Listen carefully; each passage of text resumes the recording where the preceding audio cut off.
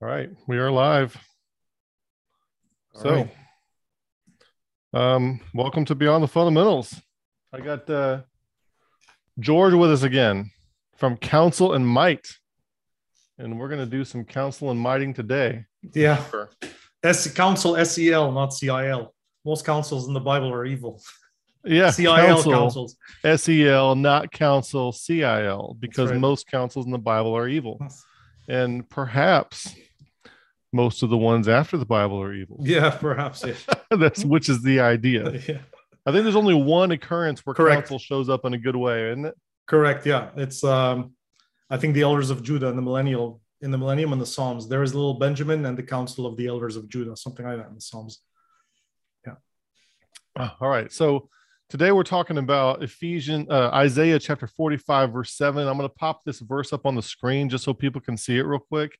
And this is a very famous Calvinist proof text. Of course, if you know the Bible, you know that there are no Calvinist proof texts, but this is a famous one that Calvinists like to use to try to promote their ideology. Isaiah 45:7 says, I form the light and create darkness. I make peace and create evil. I, the Lord, do all these things. And the idea is that, oh, God creates evil. So I want to show a couple more things while I have this up. The reason this is important to a Calvinist. Why should I do my key points first? Here's my key points. Calvinists need God to be the creator. There's 3 key points here. They need God to be the creator of every evil instance of every kind of evil because of the London Baptist Confession 1689 and creeds like that, not because of any passage they ever saw in the Bible. In other words, they don't get this idea from the Bible. It has to come from their Calvinism, okay? Going all the way back to Augustine and Mani. And passages like Isaiah 45:7 are low-hanging fruit to conduct fallacious inductive reasoning generalizations that stem from their ideology, not from Scripture. And one of the questions we would have to deal with is does God have a secret will that contradicts his revealed will? So what are we talking about there? I quickly want to show London Baptist Confession 1689, chapter 3, paragraph 1. God hath decreed in himself from all eternity by the most wise and holy counsel of his own will, freely and unchangeably, all things whatsoever comes to pass. Whatsoever comes to pass. Now, there's a disclaimer right after this where it tries to say God is not the author of sin, nor hath any fellowship therein. But honestly, to me, the rest of this doesn't make any sense if the first part is true. The first part is either true or it isn't. And if it's true, that's the end of the sentence. If you have to add anything to that, what you're telling me is that it's not really true. And then we have people and what you're saying is that it is logically derived. You're admitting the logical derivation there. That's why you have to. Yes, I'm admitting the logical derivation, because if you quote this to a Calvinist and you're like, this obviously makes God the author of sin, they will say, nope, says right after that he's not the author of sin, nor hath any fellowship therein. But it doesn't make any logical sense that he couldn't be the author of sin if that first part is true. So it's a logical contradiction. And then I'll show one more thing to kind of show where this goes. And then I'll give my little thesis, and then I'll let you talk for a minute because I'm kind of hogging things up to get things started. I'm trying to lay the framework here. We have Calvinists like James White, and he's not the only one to say things like this. But we have these kinds of statements that come from Calvinists on a regular basis, and people like Sonny Hernandez would probably say the same kind of thing. John Piper. This is James White saying, God brings about all things in accordance with his will. It isn't just that God manages to turn these evil aspects of our world to good for those that love him, like Romans 8:28. It's rather that he himself brings about these evil aspects, even the sexual abuse of a young child. So that is quite an alarming statement, And so when it comes across... And probably made by a man whose child never was sexually abused. Yeah, I don't know enough about that, but I would guess so. I guess a lot of people who have not addressed this kind of thing would say that. So in Isaiah 45:7, the Calvinist needs this to be every instance of every kind of evil in order to match up. And I don't see how they can get this without God so-called being the author of evil. But so my contention, I'll give you my contention real quick, and then I'll shut up for a minute. My contention is that there are places where God is, Genesis 50:20, you guys intended this for evil, but God meant it for good. That's like a Romans 8:28 kind of thing, though, contrary to what James Wright quote there is. And also you have places where like Ezekiel 14:9, where I, the Lord, have deceived that prophet. But then we can see in places like 2 Chronicles 18 how God would go about doing that, where he's not personally doing it, but allows somebody else who also was the suggester of it. In other words, there's no record that God decreed that to happen at any time, much less in the past, but he allowed some other entity to go do it, that sort of thing. And it's a consequence for evil. Correct. So my contention is not what a lot of other non-Calvinist Christians would be. Some non-Calvinist Christians would say, God is holy and cannot be associated with evil in any kind of way. And I've heard like people yelling, stomping, and snorting that God is so holy, he can't be confined with any kind of evil. And my contention is that, first of all, Isaiah 45:7 is not about moral evil. Right. It's about some kind of calamity. The second contention is that just because God happens to be involved in some way with some things that involve sin, like the crucifixion of Christ, for example, that does not mean that he is involved with everything that is wrong. Because if London Baptist Confession 1689 chapter, if I'll show this one more time and I'll shut up. If this was true right here, that God hath in himself from all eternity by the most wise and holy counsel of his own will, freely and unchangeably all things whatsoever comes to pass, he has decreed in himself. If that were true, that would be the Bible right there. That would be all that would need to be in the Bible. That's the only verse you would need. And then you would know that every other single thing that occurred was God's will, because that. But we know that there are things like rebellion. We know there are things that are not God's will. We know there are things that don't please God. So not everything is God's will.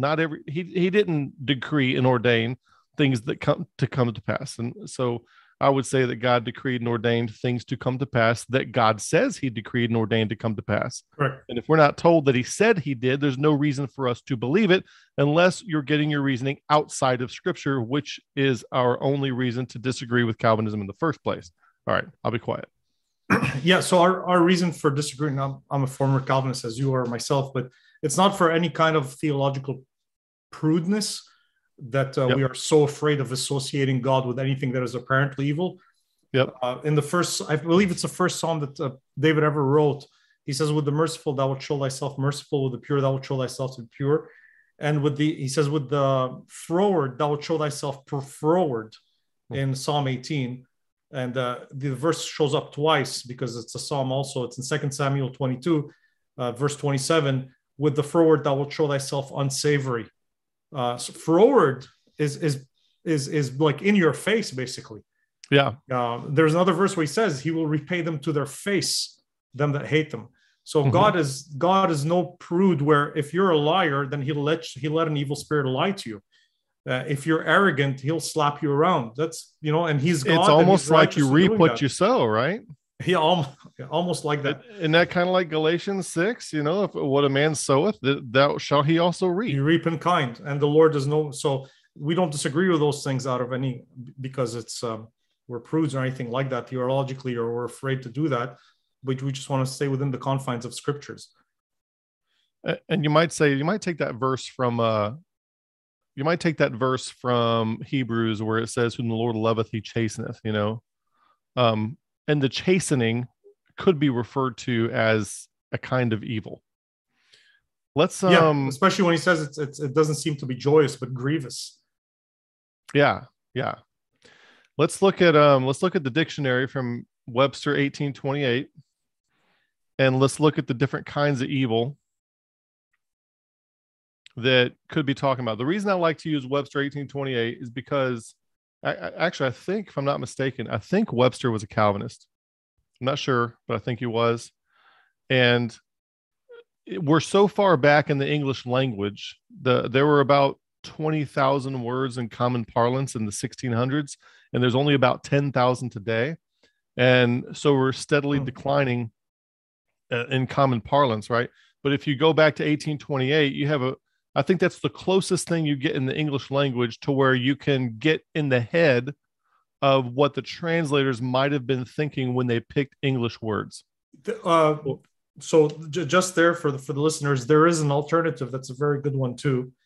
And what that is, if you probably have checked it, it's called the Online Etymology Dictionary. Yes, indeed. That's a great one. What that does is actually it tells you the first instances of the English words in recorded literature.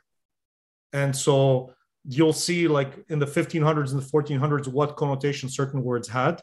And so therefore what may have been in the minds of the King James translators from 1604 to 1611. Yeah, that's a great resource. Online Etymology Dictionary. I'm constantly accessing that. Yeah, same. So I'm going to look at this, and I hope everybody can see that. But what happens is a Calvinist will take the word evil here, and because the word evil appears, they will jump to every instance of every kind of evil, like the sexual abuse of a young child. That's what they do with it. But when you look at how the word evil is used, so it could be, if we walk through this real quick, could be the bad qualities of a natural kind, mischievous, having, tending to injury to produce mischief.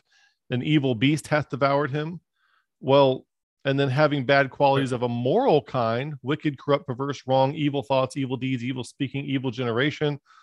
Unfortunate, like unhappy, producing sorrow, distress, injury, or calamity as evil tidings, evil arrows, evil days, or maybe you get a flat tire or you burn out the head gasket in your engine or something like that. That would be unfortunate.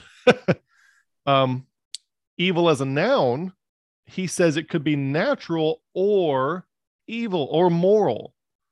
In other words, so this would definitely be a moral evil. The sexual abuse of a young child would be a moral evil. But this kind of evil could be a natural. A natural evil is anything which produces pain, distress, loss, or calamity, or which in any way disturbs the peace, impairs the happiness, or destroys the perfection of natural beings.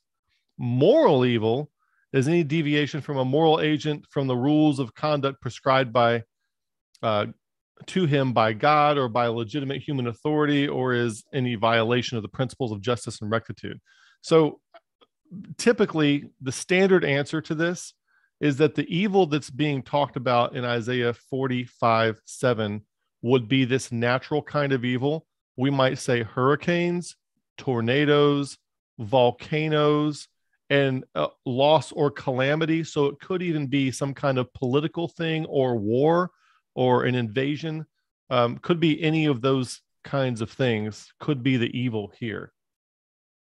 Yes, and I like that he actually gives a verse for that to illustrate that point, because and it's always important, of course, to back that up with scripture. So when it comes, like if you take the term predestination, a lot of the Calvinist brethren, they'll go to the dictionary, they'll open it up and say predestination. And with time, because of their influence, the definitions in the dictionary have incorporated into the dictionaries. Yep. Right.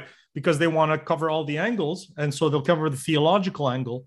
And so they'll give the theological Calvinist connotation of predestination. So, however, when you go with the Bible, which Webster does very well here, when he quotes Genesis 37:20, where Jacob says, "Some evil beast hath devoured him." Yeah. There's no way that's a contradistinction to like a good beast, like a morally good beast, because right. Animals are not free moral agents like human beings are. They have no knowledge of good and evil like we do. So obviously it would be based. It's almost like post facto. If the beast had killed his son, then that beast brought evil about to his son. So it'd be right. When the lion takes down the gazelle, he's not being evil. That's the lion's nature. Correct. And as far as the gazelle is concerned, it's evil. Right. But the lion isn't being wicked. No, correct. Not morally wicked, at least. And I know some people will go there, so I'll just kind of mention it, that the Hebrew behind evil there, the root word at least, ra, gesh ayin, and it's I was just making the point that today actually on a video, people will say Yeshua like it's more spiritual than to say Jesus. The last letter there is a you're supposed to be saying Yeshua. Nobody can say that today. Anyway, Yeah. close parenthesis. But the root word for evil there is the same in Genesis 37:20 for evil beast is the same one as for Isaiah 45 verse 7.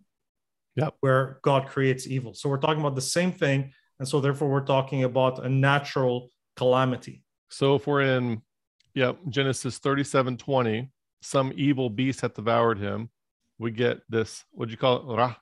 Ra, yeah. You could today they would say Ra, but it's what you would call a voiced guttural fricative. So Ra. it's actually Ra. Speak Klingon. Adversity, affliction, bad, calamity, displeased, distress, evil, favoredness, man, thing, exceedingly great, and it goes on through there. So then if we go to Isaiah 45:7, and we double click on this word evil, it's the same word. I mean, just to show people that it actually takes it back when you click on it. There it is again. Same one. So the semantic range of this definitely includes evil of a non-moral kind. Right. There's another one in Genesis also. If I think a lot, where he says some evil will happen to him. Some evil will befall me. Yes, correct. And he's clearly worried about a natural calamity there. I just had the verse. Yeah, Genesis 19:19. Okay. So Genesis 19:19. And again, it's the same root word. Behold, I showed, and I can escape the mountain lest some evil take me. And it's clear. I mean, there's fire raining from heaven, and it's a judgment of God, and the judgment of God judging sin is a good thing. But Lot is worried about some natural evil betaking him. Yep. Not a moral evil. Not a moral evil, but a natural evil. So, I want to point people to a resource real quick that I think they will find fascinatingly helpful. There's a website out there called Examining Calvinism. I think it's put together by a guy named Richard Cords. And I don't know if he wants his name out there. It's too late now. But he seems to be a pretty good guy. He's agreed to come on the show, but we just haven't got it scheduled yet. So he's got this thing called Examining Calvinism. And there's a little enter button. You click enter and it brings you to this page. And then there's a verse by verse commentary. Well, when you get to the verse by verse commentary, it's got an Old Testament section, then it's got a few New Testament sections for dealing with Calvinism. So you might find that useful to go back and look at some of that. But on this particular verse, the question is, on his website, is this saying that God causes and determines moral evil or wickedness? And even then, the better question would be, determines or causes all moral evil. Because even if you could say that God determined a particular moral evil, and I'm not saying you can, but even if you could show that, that does not account for all the moral evil that is out there. So his answer is, some Calvinists interpret it as a moral evil desiring a proof text to argue that God causes sin. Calvinists believe that God is predestined to everything, including sin, but that if God does it, then knowing that God is good, sin must be in some way good and serve toward God's overall glorification. Therefore, for man to commit sin is bad, but for God to unchangeably script sin is good. That's Calvinism. And it's also why people accuse Calvinism of being both illogical and reprehensible. The alternative is that this is speaking of judgment, which is conditional. And then he cites Jeremiah 18:1-13. And on the same page, he gives these answers here. And I think he basically points out that this is talking about some kind of calamity, rendering calamity is much better in the context, that kind of thing. So we're talking about some kind of evil calamity. So when people get an opportunity, if you want to go check out Examining Calvinism, I think it's .com. People might enjoy that. But yeah, I want to point people to that too. So basically, moral evil, calamity, that kind of thing is what's going on here in Isaiah. The context of the verse itself here, because the Lord places evil in contradistinction to peace in Isaiah 45 verse 7.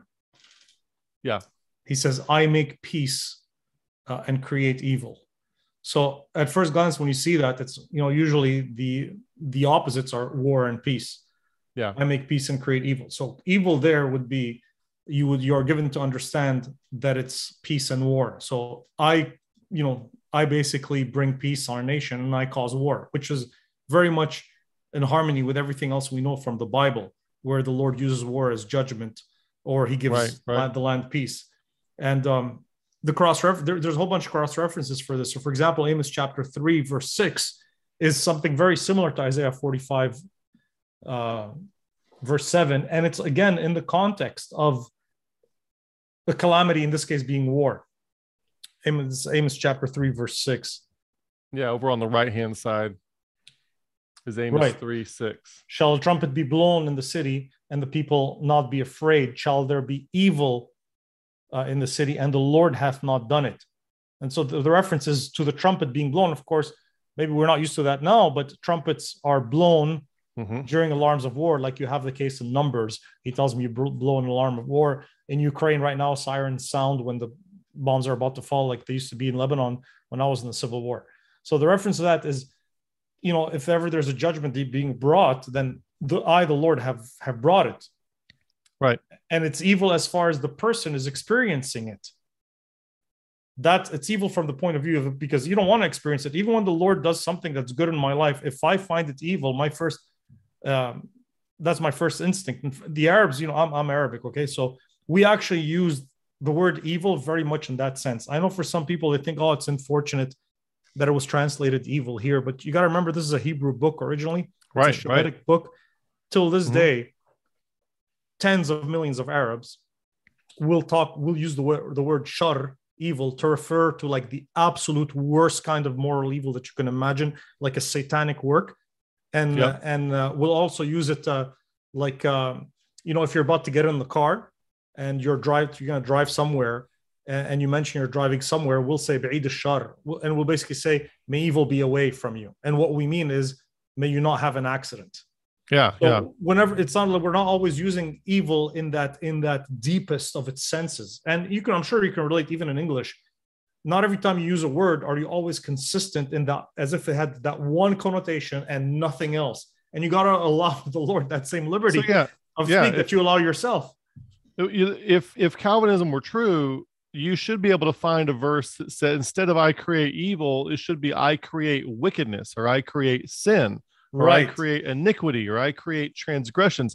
So many options God could have said there that he didn't say. That's a very good point. And to that, there is a verse that specifies that he would not do wickedness. And that's Job 34, verse 10, which I'm sure you're very familiar with. Well, don't be surprised if I'm not. Job chapter 34. You probably don't know the reference, but I'm sure you know the verse. Job 34, verse 10.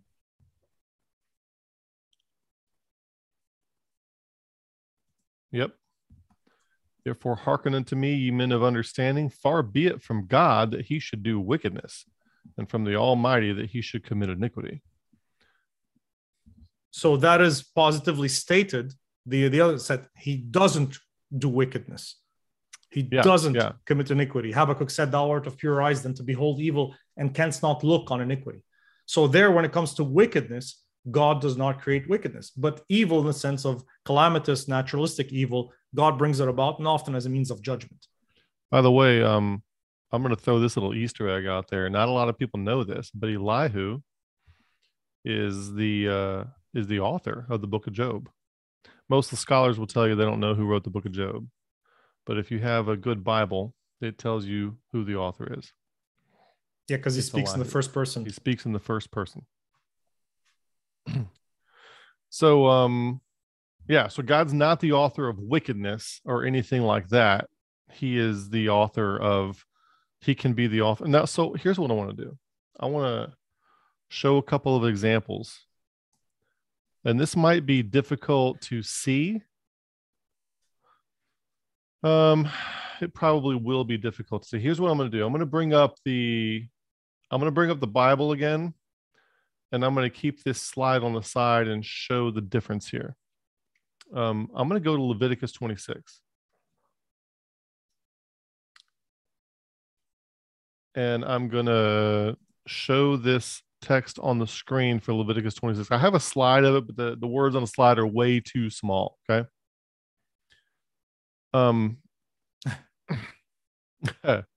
Because I put the whole chapter on there. So what we're looking at here is if you have these if-then statements. Do these things. You shall make no gods or idols or graven image. And he goes through, and I'm not going to read this whole thing, but basically, because it's long, how many verses is this? Is 46 verses. So if you walk in my statutes, then I will give you rain in due season. I will give you peace in the land. I'll give you all these things, and you'll chase your enemies, and they will fall by the sword. And 5,000 you shall chase. 5 of you shall chase 100, and 100 of you, that kind of thing. And I will have respect unto you. God is no respecter of persons, right? He has respect to what? To what people do. But everyone that feareth God and worketh righteousness is accepted with him, Acts 10:35. And you shall eat the old store, and I will set my tabernacle among you, and I will walk among you. I am the Lord your God. But, here's the first cycle of discipline. So verses 1 through 13 are do all the good things. But if, again, an if statement, not I have decreed before the foundation of the world, no matter what you do, that I have determined. This is conditioned upon what they do. And he tells them in advance, unless he's lying. So, but if you don't hearken to me and will not do these commandments, and if you despise my statutes and your soul abhor my judgments, so that you will not do my commandments, but that you break my covenant, I will also do this unto you. I will appoint unto you over you terror, consumption, burning ague, that you shall consume the eyes and cause sorrow of the heart, and you shall sow your seed. Evil stuff. Yeah, this is evil stuff. Sow your seed in vain. Your enemies are going to eat it. And I will set my face against you, and you shall be slain before your enemies. That they hate you shall reign over you, and you shall flee when none pursueth. And you will not yet for all this hearken unto me. Now here comes the next cycle of discipline.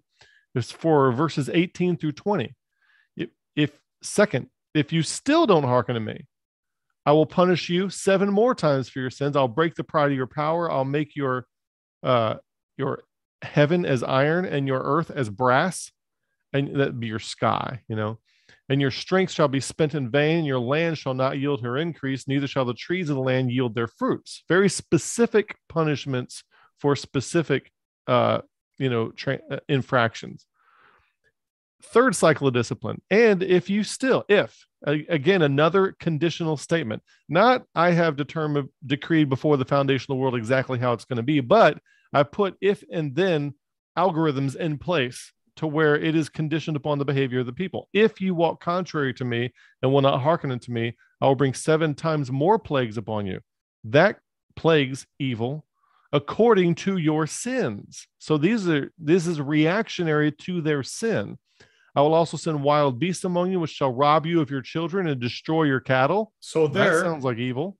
Yeah, well, that's exactly what Jacob said about Joseph. Some evil beast hath devoured him. Your highways will be desolate, and if you will not be reformed, I'm sure the Calvinists will jump all over that one for all these things. And now we could go through the rest of the chapter, and they're all pretty bad. So the next cycle of discipline is verses 23 through 26. That's the next one. And there's a whole bunch of terrible pestilence, delivered in the hand of the enemy. Those things are evil. And if you will not for all this hearken unto me, and then the next cycle of discipline, the 5th cycle starts in verse 27 and it goes through verse 39. And this is horrible. The flesh of your sons and daughters and the flesh of your daughters ye shall eat. I will destroy your high places. This is terrible. And you can actually, if you look at this, you can see the scattering of under Sennacherib, you can see the scattering in like 720 BC, where they all get scattered around. You can see basically the Holocaust is in here. You can see the Holocaust in here, which is terrible. And then after verse 39, but if, again, another if statement, if they shall confess their iniquity and the iniquity of their fathers with their trespass, they trespass against me. They have walked contrary unto me, and I have walked contrary to them. Then I will remember my covenant. If they do that, not I will automatically regenerate them and make them do that, but if they do that, then will I remember my covenant with Jacob and also my covenant with Isaac, and I will remember their land. And the land shall be left to them and their Sabbaths. And, in the Old Testament, everything has to do with this particular biological people from Abraham, Isaac, and Jacob and the land. There's no way to spiritualize these for the church these days. But if we're in Isaiah 45:7, what we're actually dealing with in Isaiah 45:7 is the carrying out of these cycles of discipline on the Jewish people because of what they did wrong. Yeah, and one of the reasons the Lord really has to highlight that, let me just to show, to confirm what we're saying, that evil there in context is a judgment on sin. Yes. There immediately it's through war, and what you just read there in the law of Moses. At one point, the Lord smites the Philistines because I just want to show people, like, the way I have this. You can't. This is too small, but the way I have Leviticus 26 is kind of broken down for which cycle is which. Anyway, so the Lord smites the Philistines. When he smites the Philistines with emerods and the mice, and they send back the ark. This is in 1 Samuel chapter 6, verse 9. They basically take two milk kine that had just given birth, and then they tie them up and they put it on a carriage, on a chariot, and then they let them go. They loose them, and then they say this is 1 Samuel 6:9. They say, and see, if it goeth up by the way of his own coast to Beth Shemesh, then he, talking about the God of Israel, has done this great evil. But if not, then we shall know that it is not his hand that smote us. It was a chance. Okay, this is important now. It was a chance that happened to us. Yeah, incidental. So now they're using evil as in reference to emerods, which the Lord has a sense of humor, smiting them with that stuff, and mice. Okay, now we know it's a judgment on sin because the Philistines aren't circumcised. They were glorifying Dagon, their god, over the God of Israel. So they're using evil in reference to a natural calamity. You find out there's mice later on. They smite them with mice. So they're describing the plague of the mice as a great evil. And then what they say is this, if they go straight to Beth Shemesh, back to Israel, and they leave their calves behind, then it's God that did it. Otherwise, well, then what happened to us is chance.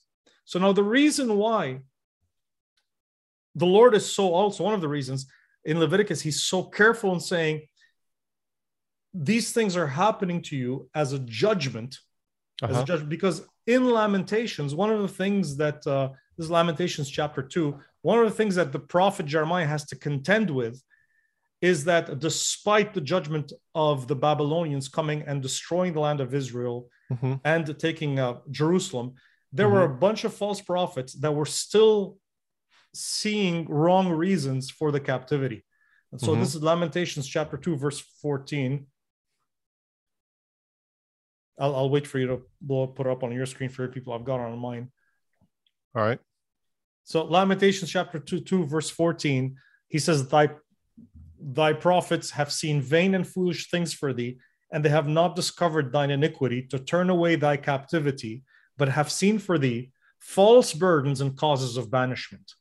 So this is like what the Philistines are saying. Well, it's just chance. It wasn't really God. Those are things that happen. Earthquakes happen, floods happen. It's the seasons, right? It's a naturalistic approach. And so the Lord in Isaiah 45 verse 7, what he's saying is, I want you guys to know this is not just some natural random phenomenon. I have done this, and you need to understand that it's a judgment over sin, so I can bring about your repentance. And then in Lamentations, again, in the next chapter, in chapter 3, he spells it out. in the very next chapter, chapter 3 and verse 38.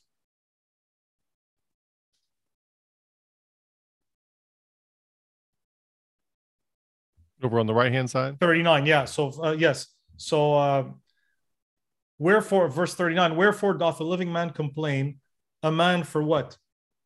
The punishment of his sins.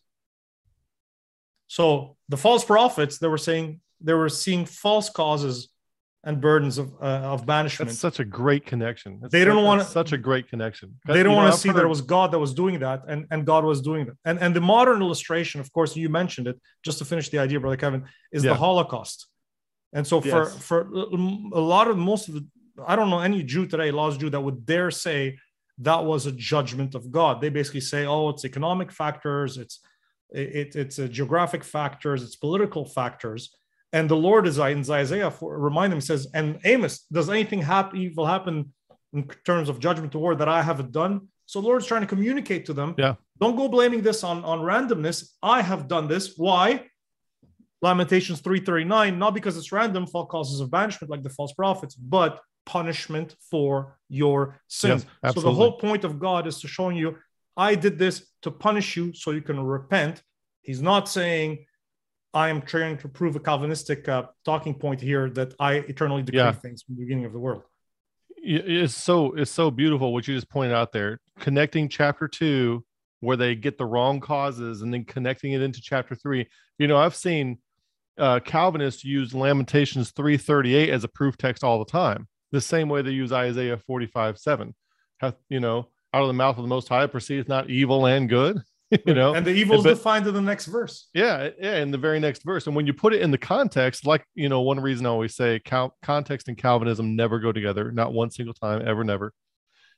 It's such a synchronicity too that you would mention this, because I was just having a conversation with Forging Beyond Belief here in the chat that about causality. And how the establishment of causality, we thought about actually doing a video on that and how people get it wrong. Like, we had a guy on this channel recently who was trying to say that the concept of freedom in the United States is the cause of why people think there should be libertarian freedom in theology. And I'm like, that causality is all messed up. But anyway, that's really good that you brought that up. That's a beautiful connection there in Lamentations 2:14, connected over to 3:38 and 39 like that. And just don't rip things out of the context. You got to take everything together. Correct. Wow. Too often it's hard. I still do it. You know, I was. You bring an external connotation to the text. I did it with tongues, and I wasn't even, I was in a Baptist church, Alliance churches, and because the dominance of the charismatic movement was so pervasive and so strong that I would still go, even not believing in gibberish, I would still go and read passages of scripture, and when I read tongues, I would be thinking gibberish in my mind. Right. And I had to unscrew that connotation out of my head. It took a while. It's a powerful thing once it gets in there. It's powerful. Yeah, Calvinists are really bad about that. They start with the idea that God foreordained everything that comes to pass, and then they read that into the text. They need God to be the cause of every instance of every kind of evil. And I word it that way on purpose. There's no wiggle room to get out of there. Trying to speak unequivocally. And so when they see a verse like that, that's their salience landscape pulls that verse and matches it to how they're already thinking, rather than matching it to what the text is saying. And Lamentations 2 and Lamentations 3 are very clearly saying a particular thing, as you so well pointed out, and they completely miss that. And it's almost like having a systematic theology at all blinds you from being able to see what the text clearly says. And it's so funny. They talk about, you can only understand Calvinism. The natural man doesn't get it. And they are the ones that are so blinded from what the text says. They can never see that. They will never be able to see that because they're blinded by it.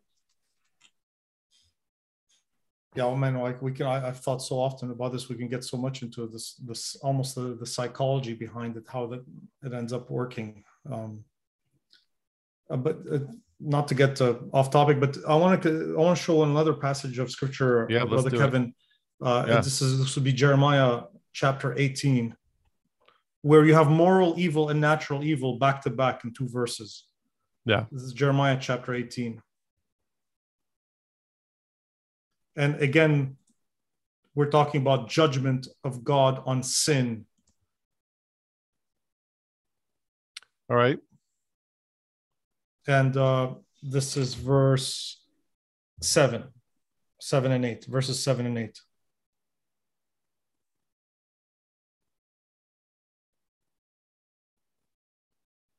You see it? Did I say Isaiah? Jeremiah. Yeah, it's Jeremiah, isn't it? Yeah. Jeremiah chapter 18, verses 7 and 8. Yes. Yeah. I think I'm displaying that right now. Yeah. Okay. Sorry. Yes, sure. So I'm between my screens there. I'm getting confused. I've got so many screens going there.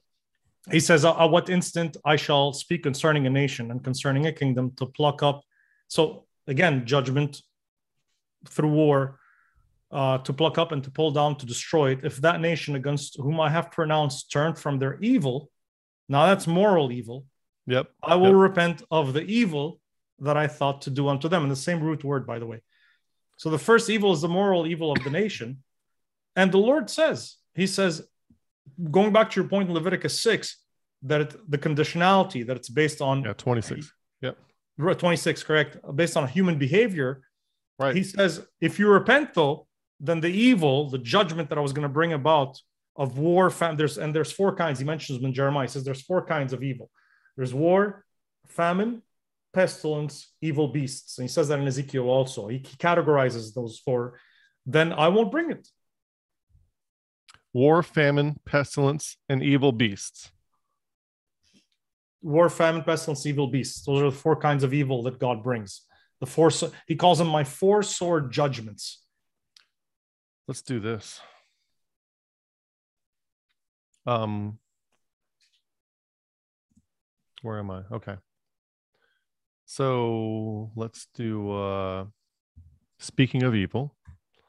Let me share my screen again. I brought it down too soon. That's Jeremiah 17. We'll go back there in a second. Look at Proverbs chapter 16, verse 4. It says, there's another Calvinist proof text. The Lord hath made all things for himself, yea, even the wicked for the day of evil. Okay. Now, before a Calvinist will quote this to you, he will say, God brings up Pharaoh for destruction just to stamp him out and send him to hell, and he gets glory out of doing that. That's what they'll say, and then they'll show this verse as proof for that. Well, when you look at how the Bible uses the concept of the day of evil, it goes back to those 4 categories. What did you say? War, pestilence, and war, pestilence, famine, and evil beasts. And evil beasts. Yeah, so that's if we go to the reference is Ezekiel 14:21. I think it's Ezekiel 14:21. Yeah, and there it's the root word for Ezekiel. Well, if you're gonna let me go back to your screen, see Ezekiel 14:21. So Ezekiel 14:21. The sword, famine, noisome beasts, and pestilence. Right. And noisome is the same root word, ra, or ra, which in other places was translated by King James Bible, right, as evil. And again, referencing back to Jacob, an evil beast has devoured him. A phenomenologically evil occurrent, and the Bible talks about evil occurrent. There is no evil occurrent. It's how people experience things, but it's a judgment of God on sin every time because of the people's own actions. So it's so the evil, you're experiencing it as evil, but it's a moral good because God is judging sin.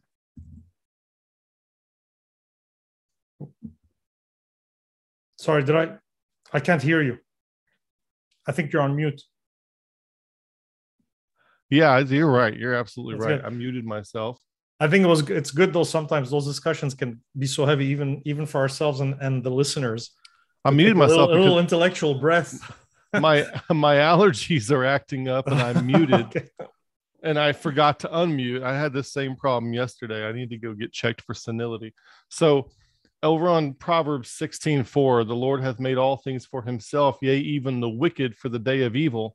And if you look at how the word the day of evil is used, because we just looked at four examples of four kinds of evil: war, pestilence, famine, sword.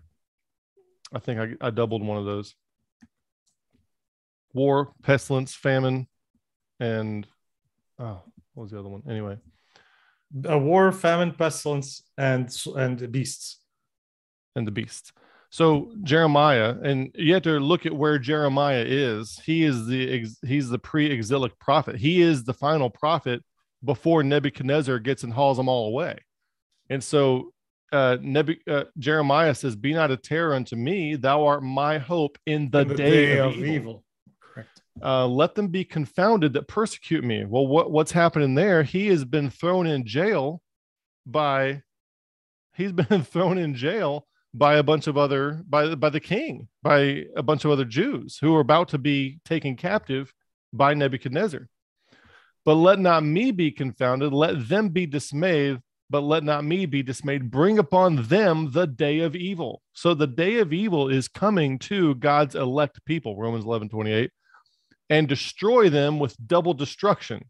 So the day of evil is, in this case, a military invasion and a destruction brought about because of the 5 cycles of discipline, because of Israel's misbehavior, Judah in this case, misbehavior, and bring upon them. So the day of evil, the Lord hath made all things for himself, yea, even the wicked for the day of evil.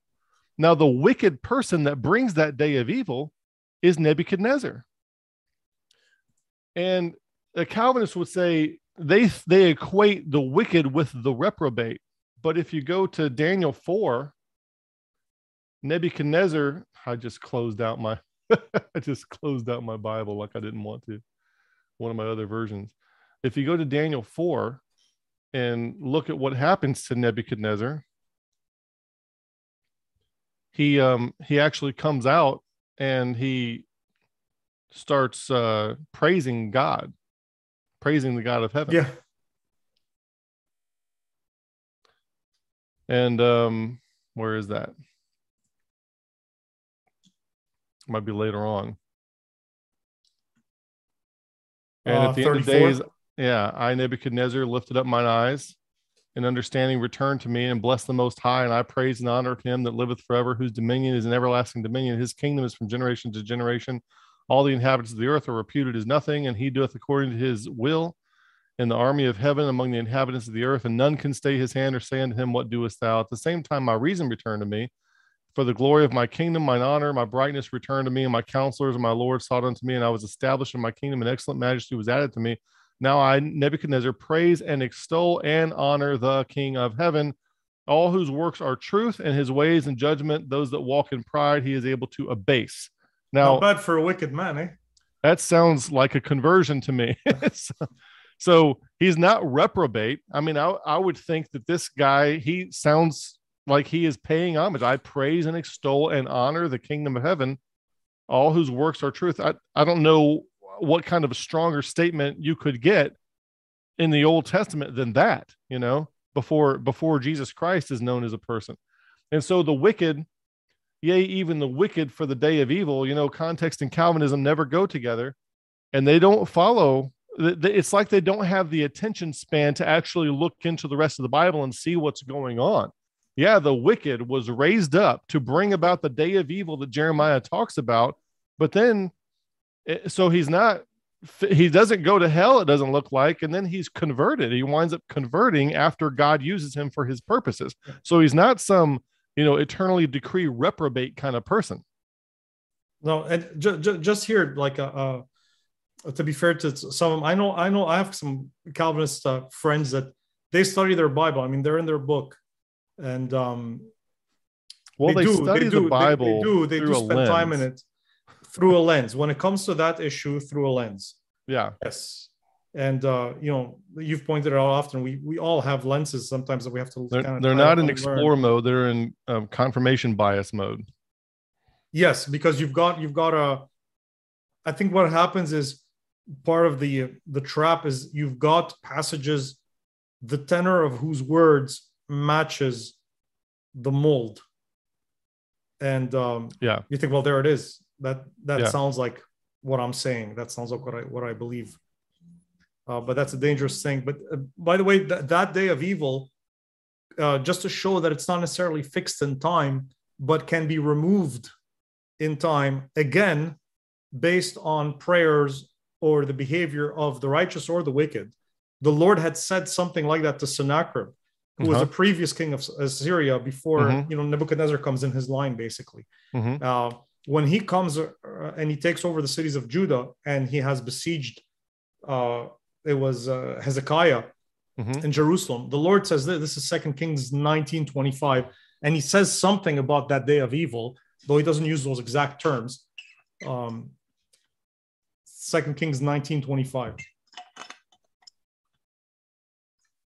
Here we go. He tells him, and now, so keep in mind Proverbs 16:4 that we quoted, that the Lord has made all things for himself, even the wicked, for the day of evil, and how you connected that to the judgment on Jerusalem. Yep. Well, here, that was a judgment on Jerusalem. Jerusalem was about to be taken, as it was indeed by Nebuchadnezzar. However, here the Lord tells Sennacherib, hast thou not heard long ago how I have done it, and of ancient times that I have formed it?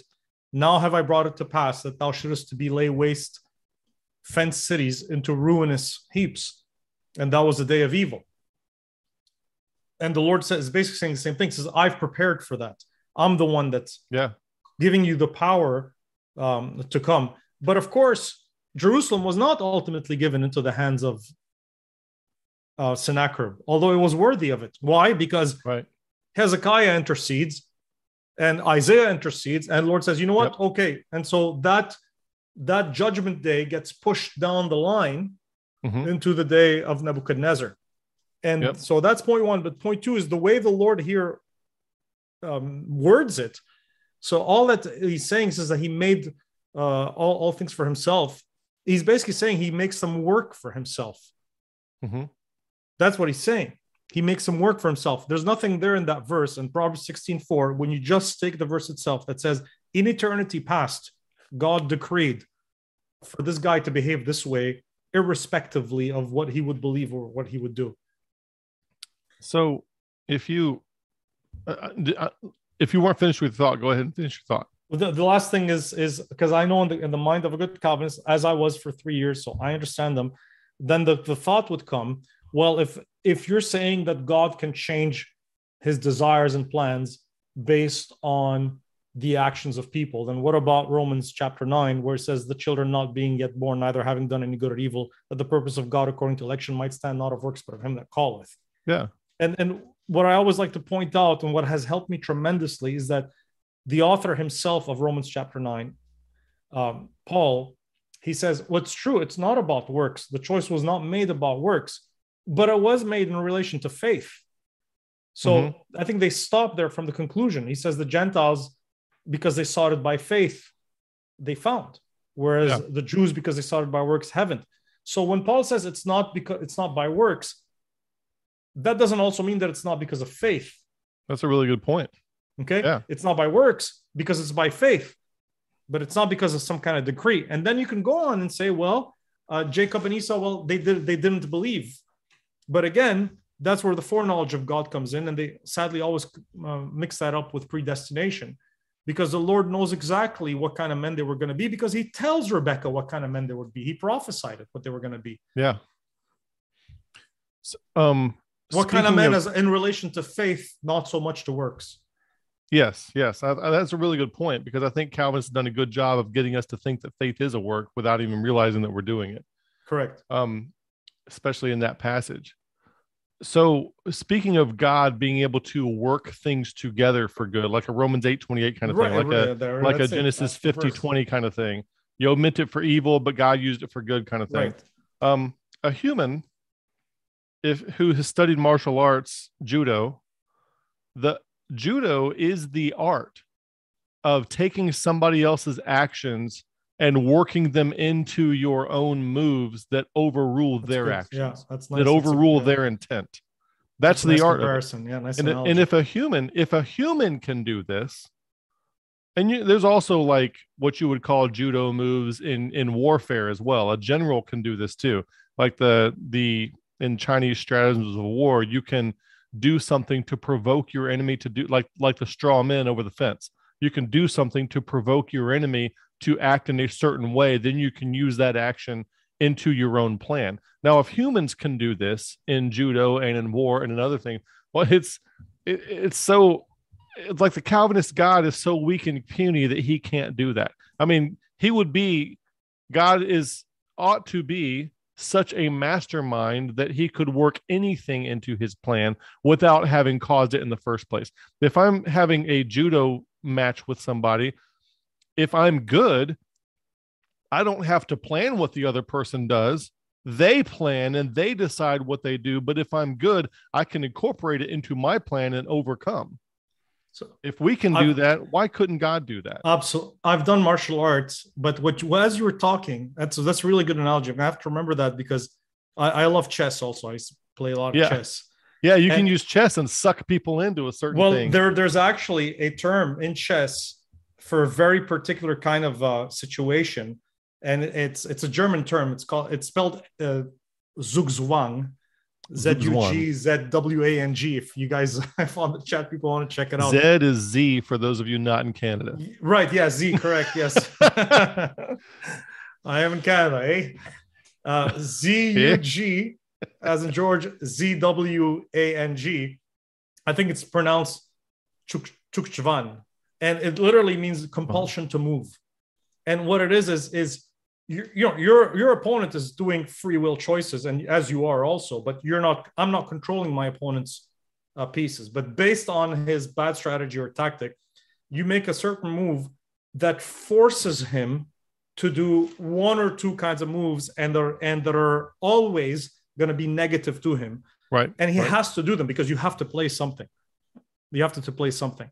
So I think when they see the word Proverbs 16:4 made, they think immediately they take evil in the absolute deepest sense of moral evil. Right. They do the same thing with made, that basically God has kind of constituted every atom of that man's being and nature so as to program into like putting a certain output because of the input that God has put into him. Yep. And all made we still use it that way, kingmakers. We talk about kingmakers. Like all that's saying is that the Lord, because he sees a guy like Pharaoh, he sees that even the Lord, if I'm God, and I'm going to use somebody to bring judgment, he still has to be competent. Yeah. You still have to pick somebody who's competent. Who can actually do it. Yeah. And right. And proud enough to do it. And I look over at creation, I'm like, there's a prime candidate. Okay. This guy, he's got the qualities, he's got the ambition, he's got the wickedness in him. And I'm going to make a way for that guy to get him to the top. And I'm going to use him to bring him to Jerusalem. And sometimes there is some intervention that I'm going to intervene to influence him in certain directions. Absolutely. There's nothing wrong with that. But that's all made can mean. It doesn't have to mean a predeterministic micromanaging of every decision. Even in Jacob and Esau, the election that took place there was in the womb, not before the foundation of the world. It was in the womb. And then right. Yeah. So I want to point out a couple other things to people,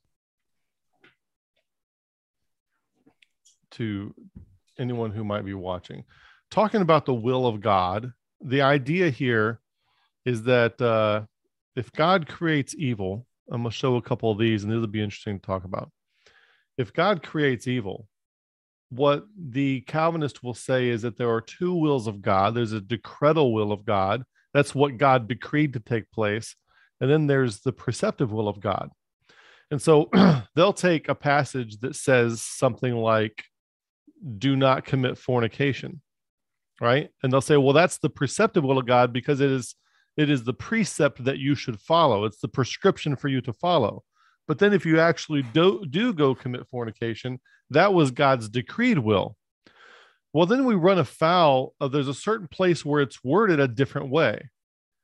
In 1 Thessalonians 4:3, he doesn't say don't commit fornication. He gives you a statement about what the will of God is. This is the will of God, even your sanctification, that you should abstain from fornication. He doesn't say don't commit fornication. He says that's the will of God. Right. Well, we have a Christian here in 1 Corinthians 5:1. He says he's writing to save people, and he says it's reported the will of God. What's that? He thwarted the will of God. Yeah, he thwarted the will of God. It's reported commonly that there is fornication among you. Well, it's very clear that it's the will of God that you should abstain from fornication. So the Calvinists will have to say, based on the idea that everything that comes to pass is the will of God, that this fornication over here is the decretal will of God, and that is the will of God, and then that this over here was just the perceptible. In other words, this is a lie. This is actually not the will of God. What actually happens is the will of God, and this statement about what the will of God is actually a lie. That's the only way you can interpret that. They try to squeeze out of that and say, well, that's a preceptive will, but it's not a precept. It's a statement about what the will of God is in that case. So dovetailing with that, look at Ephesians chapter 2, verse 10. I was mentioning, I briefly during the sermon on Sunday morning, I mentioned that just as a parenthesis. I made the point, Ephesians chapter 2, verse 10. Yeah, let me bring this up. Efficaciousness 2:10. And now I'm sharicating. We're talking about ordination here, the things that God ordains, because what God ordains comes to pass, and of course in the absolute sense, because everything in Calvinism is absolute. I mean, everything is absolute. Right. Everything is always to the greatest possible extreme that you can take it. That's how words have to be taken. Yep. And so you take that way, anything that God has ordained must occur. Otherwise, God is impotent. Well, now that we're saved, once we're saved, Paul says in Ephesians chapter 2, verse 10, for we are his workmanship. Now, look, he just finished saying not of works, right? So we're not saved by our own works. So you got to read the his as emphatic. Yeah. Not of our own works we're saved. And then he goes on to say, for we are his workmanship. So there's a wonderful Calvinist sounding kind of introduction. It's God's work, right? It's God's work. It's not man's work. We are his workmanship, created by God. That's divine work in Christ Jesus, who is God, unto good works, which God hath before, and they probably insert there the foundation of the world, ordained that we should walk in them. Yeah. So God ordained that we should walk in good works. Now, does that mean that you and I walk in every single good work that God has ordained for us? Nope. Would God, like Moses said, would God that I did every single good work that God has ordained for me? You know how many times the Lord said, why don't you witness to that guy? And I went, Lord, you really want me to witness to that guy right now? Send someone to witness to him. Lord, I'm going to pray for him. And the Lord's like, I just sent someone to witness him. That's you. and I don't witness to the guy, to my shame. What Christian would claim that he walks in every single good work that God has ordained for him to walk? But he says he ordained for you to walk, unless you believe that you've done all the good that God wants you to do. Who are those practical sanctificationist type people? Aren't there practical perfectionists? What position is that?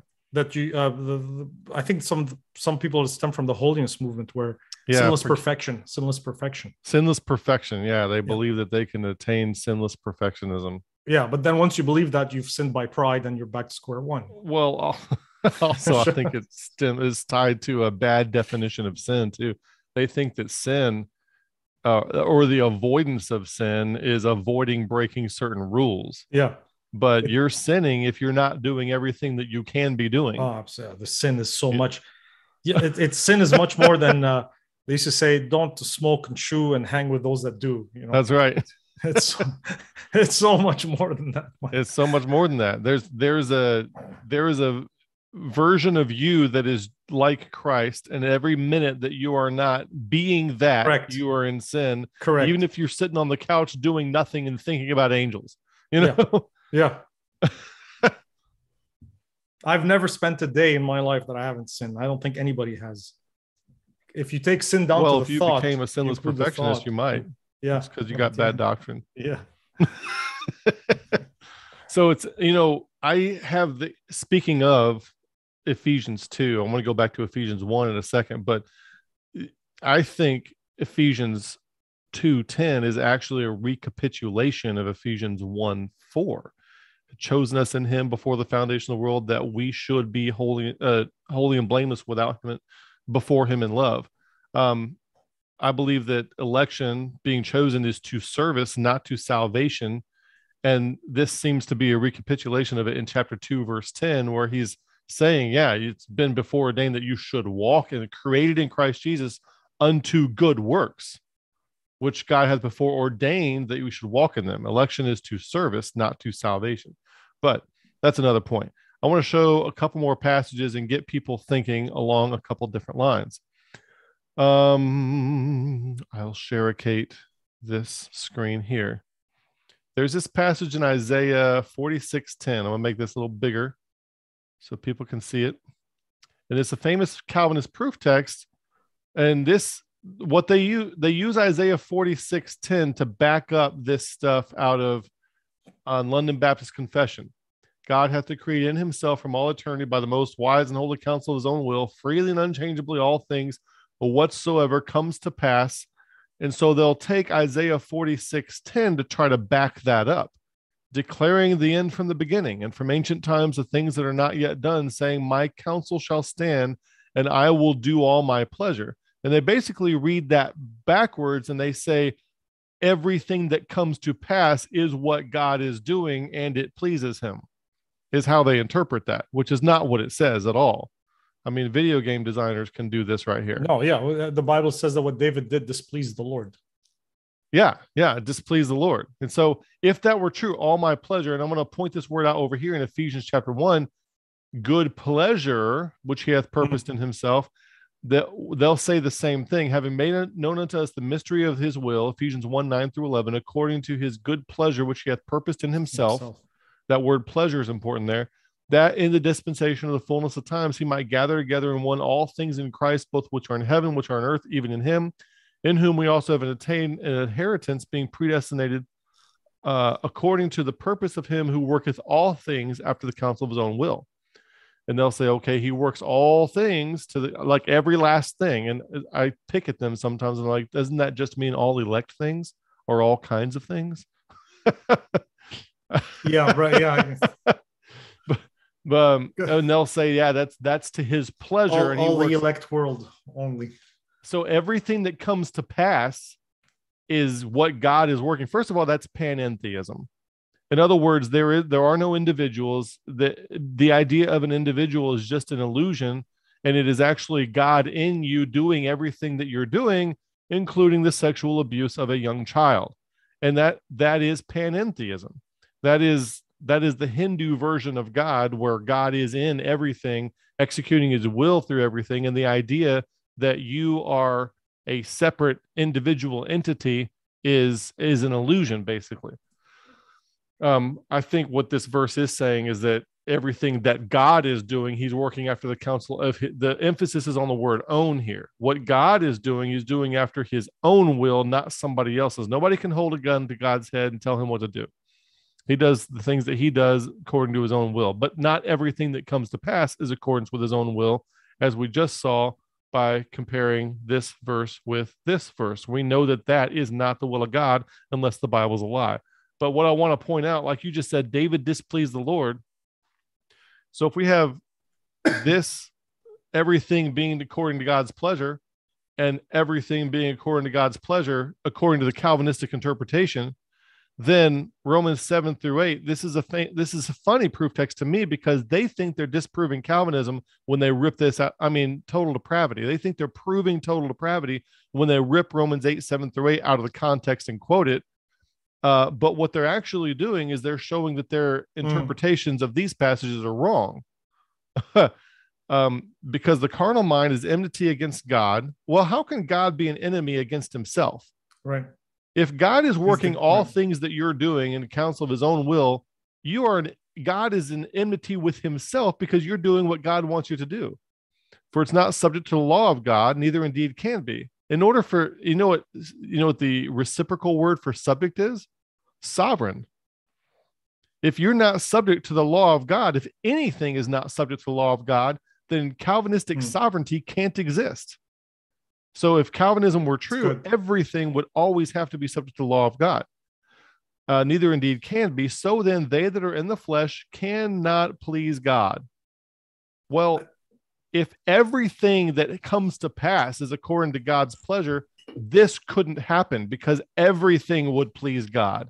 Even the sexual abuse of a small child would please God, because everything that comes to pass would please God. So the fact, I mean, I just saw a meme today of somebody standing on one side of a plank on a boat, kicking somebody off the other side, not realizing that he's keeping him on. And that's perfect here. They think they're proving total depravity, but they're shooting their own meticulous determinism versus interpretation in the foot while they do it. They that are in the flesh cannot please God. I think when presented with things like that is when they appeal to mystery. Yeah. And I've heard John MacArthur do it, and he says, and it's presented with such great humility that Paul didn't understand it. Who am I to understand it? I think I've heard Leighton Flowers. Oh yeah, that sounds so humble. Yes, that's what got me really, to be honest, into really accepting Calvinism. Was I was a young man and I wanted to be humble. I thought that was the humble position to take. But I think Leighton Flowers does a good job of differentiating. He says that's not mystery. When you have a contradiction, A and not A is not a mystery. Yeah. You can't have A and not A. I mean, there is a place for reason and for common sense. The Lord says, come and let us reason together. So mystery is something that's unrevealed, but it's not something that's contradictory, or it's not something that's apparently contradictory, but there is a resolution to it. You're basically saying A and not A, and too bad. And at that point, then all reasoning and all argumentation breaks down. Yeah. So there's so many logical fallacies there. What I'm trying to do is I'm trying to find this photo that I was telling you about and bring it up and put it on the screen, because it is hilarious. While you're doing that, I'll read a couple more passages because we did start with Isaiah 45 verse 7, where the Lord says to remind somebody just coming in, I form the light and create darkness. I make peace and create evil. Yeah. I, the Lord, do all these things. And we're saying in context, that's judgment of God on sin, usually through war. And you have the same thing when it's a judgment on sin, when the Jews worship the golden calf in Exodus 32, the Lord basically said, I'm going to take you to the wilderness and I'm going to judge you in the wilderness. And Moses, when he intervenes for them in Exodus 32:12, he asks God, he says, repent of this evil against thy people, which was God's plan to judge them. It wasn't morally evil. It's a good thing. Judgment is a good thing. It's just that mercy is even greater. And then the Bible says in the next chapter, Exodus 33 verse 4, and when the people heard these evil tidings, they mourned that we're going to spend 40 years in the wilderness. And this is a judgment. It's an evil that God created, but it was a judgment on sin. It wasn't a moral evil where you can't say that, sexual abuse on a child, well, that's God judging sin. Well, there's plenty of things that happen to innocent people, and the Bible does use innocence in the human term, not always in the, again, absolute sense. There's a whole bunch of things that happen that are not a judgment of God on sin, that are just pure wickedness, and that never entered to the heart of God, and it wasn't part of the will of God, and it didn't thwart the will of God. It's just that he allowed it to happen. And he could have, and if he wanted to stop it, he could have stopped it. That whole thing about thwarting the will of God is just we were talking. I was talking to some guys about salvation. I think I saw in one of the comments somebody was saying, "Well, if you got eternal life as a free gift, and you opened it yourself, then you worked for it, because it's altogether the same as if you had paid for it." Yeah, that doesn't work on Christmas morning. Yeah, in the mind of I think the Calvinist brothers or sisters trying so hard to make God look great that I like to tell them he doesn't need your help. The harder you try to make him look great, the weaker you're projecting him to be. Yeah, so that's right. You're trying to make him look great in accordance with man's reasoning. Yes, it's as if the Lord has some kind of like weakness. Oh my, we have to hide this weakness of God. God can't afford to be. We can't have people reading the Bible and thinking it's true, right? And so they rush to His help, and I really see it. Like it's really they're rushing to save God from appearing weak. So I was telling some of the friends. I said, "Look, guys, okay, I'm a paraplegic. I'm completely paralyzed. The only thing I can do is I can wink my left eye. That's all I can do. I was in a really bad accident, and a surgeon comes in, and this guy, he's the best surgeon in the world. He's got the ability to make me whole again. Yep. But he needs my assent for him to proceed with the medical operation. I have to assent. And if I'm there and the only thing I can do," and he says, "George, if, I know you can't move, you can't talk, but I know you can hear me, although in Calvinism, I can't even hear him, but I know you can hear me. and if you agree that I can heal you, just blink with your left eye once, and I go like this. And then he proceeds to save me, in effect. Well, in the Calvinist mindset, if we're sitting together after, and I'm telling the story 6 months later with friends, and I'm telling them about the surgeon, then you did the surgery. That right? How silly! No Calvinist. If the Calvinists are sitting there, if the Calvinist brothers are sitting there, and they're listening to that story, somebody tell that exact same story, and he says, and I winked with my left eye, and he performed the surgery, would they turn around and tell that guy, no, you participated in that surgery, right? They wouldn't dare say that, because it's so nonsensical. But when it comes to God, oh no, you said yes to the gospel, then you participated in the gospel. And so look, if your surgeon is so petty and small, then he can be derived of his honor because I winked.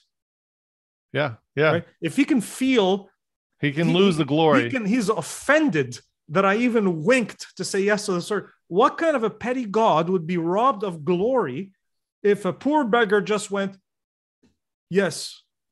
So the surgeon could only be worth the salt if he tapped into your brain and made you wink first. Yes.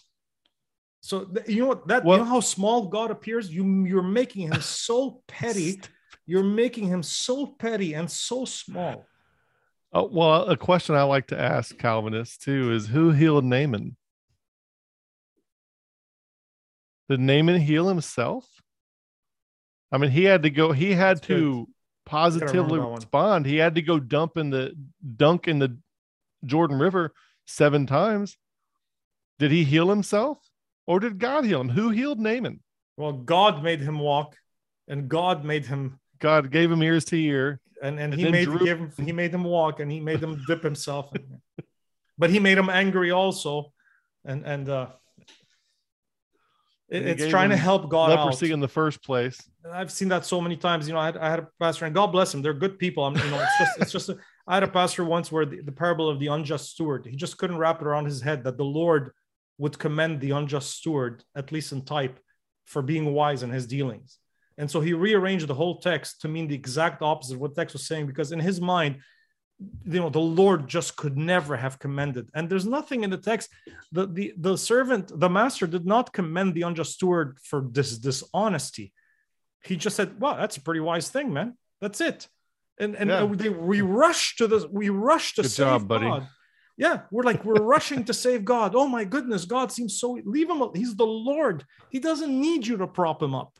He hasn't been robbed of his glory. You're the one who's robbing him of his glory by making him seem so insecure. He's like the ultimate insecure shepherd. There's no more insecure God shepherd than the Calvinist shepherd. He's insecure that the only way he can derive glory is if you sit there and you are complete comatose and he has to do everything. Right. And if you dare as much as wink, no, you participated in the operation. You robbed me of glory. How was that again?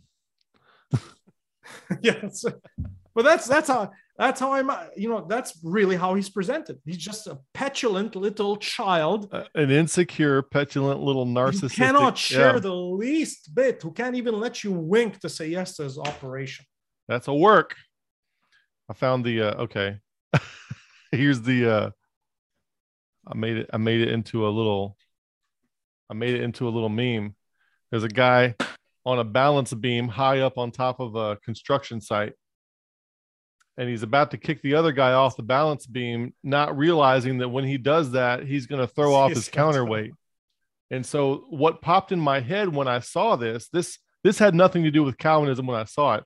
But what popped in my head when I saw this earlier today was when a Calvinist cites Romans 8:7-8 to try to prove total depravity, they're taking away their own footing of meticulous determinism by admitting that it's possible for something to not please God. I'm going to put that in my notes right now because if I don't, I'm going to forget. Can you send me that picture? That's really nice. Yeah, I can send it to you right now. So yeah, y'all screenshot that. Let's see here. Yeah, I can send that to you.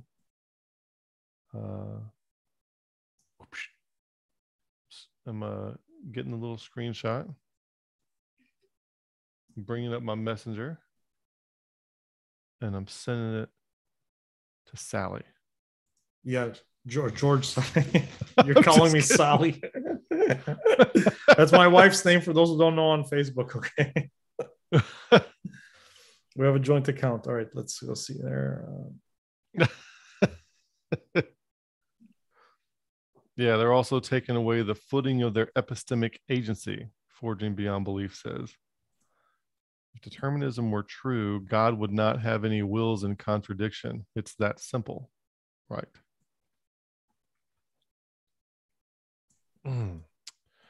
So let me see. I'm going to try to thumb through the content that I have on these little slides here. Yeah, so there's one little thing that I want to bring up is this whole inductive reasoning thing. There's what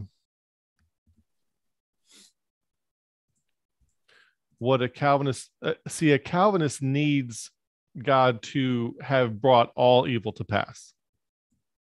He needs like everything that comes to pass, including the sexual abuse of a young child. It needs to all be wrapped up in God creating this evil. So what they're doing is inductive reasoning, and they are generalizing. So if you look at the, there's problems with inductive reasoning, and inductive reasoning is when you see something and then you infer something because of what you've seen. And the problem is that when you generalize, and to give you an example of generalizing, okay, this website gave an example to draw a conclusion from a generalization. For example, all the swans I have seen are white, therefore all swans are probably white. But statistically, 95% of swans are white, therefore a randomly selected swan will probably be white, that kind of thing. But what a bad version of inductive reasoning, not inductive method. The inductive method combined with deductive reasoning is what we use to interpret scripture, the process anyway. But when you use inductive reasoning, it would be something like this. If you were to watch the movie G.I. Jane or something, and if you were to say, because a woman passed Navy SEALs training, that means that all men and women are physically equal. That would be inductive reasoning. That would be a generalization. And that reasoning is being made all the time. Yeah. You would be taking a single instance and then generalizing everything into that category based off a single instance, which is bad. It's bad reasoning. So what a Calvinist does is they take a single instance of where God like Genesis 50:20, where you meant it for evil, but God turned it around for good. Or I am the Lord thy God, I create evil. Or God through his foreordination brought, orchestrated the events that resulted in the crucifixion of Christ, Acts 4 and Acts 2. They would see that because God is involved with those, that they would use inductive reasoning and say that God is involved with everything that bad that happens, Right. including the sexual abuse of a young child, which is not what any text of scripture says.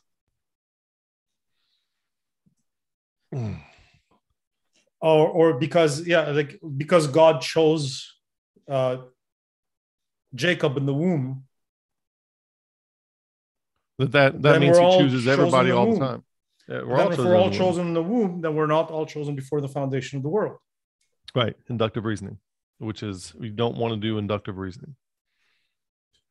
I think I've gone through all the passages that I had and all the stuff that I had to go through on this. What else? You got any things you want to close off with? We've been going about an hour and a half. No, that's I'm actually writing down some of the stuff that I learned today, so as not to forget it. So I think so. I'm I don't write it on the spot through this. Yeah, the passages you brought up in many places, in Second Kings, Samuel, Lamentations, passages you brought up were excellent passages, and I think they're wonderful. I'm really glad that. I was planning on doing this video by myself, so when we started talking about this, I'm very happy you came on to do this with me, because you really provided a lot of good information that I wasn't going to initially have in this presentation. So this has been a fun discussion. Well, same here. That's why I'm typing this stuff down for now. So anything you want to say before we wrap it up? Any last words of wisdom? You want to tell people where they can find your YouTube channel, your website? Counsel and Might. I can probably type it in the chat. Well, they already see it in the chat. The name here of Counsel and Might, so they don't.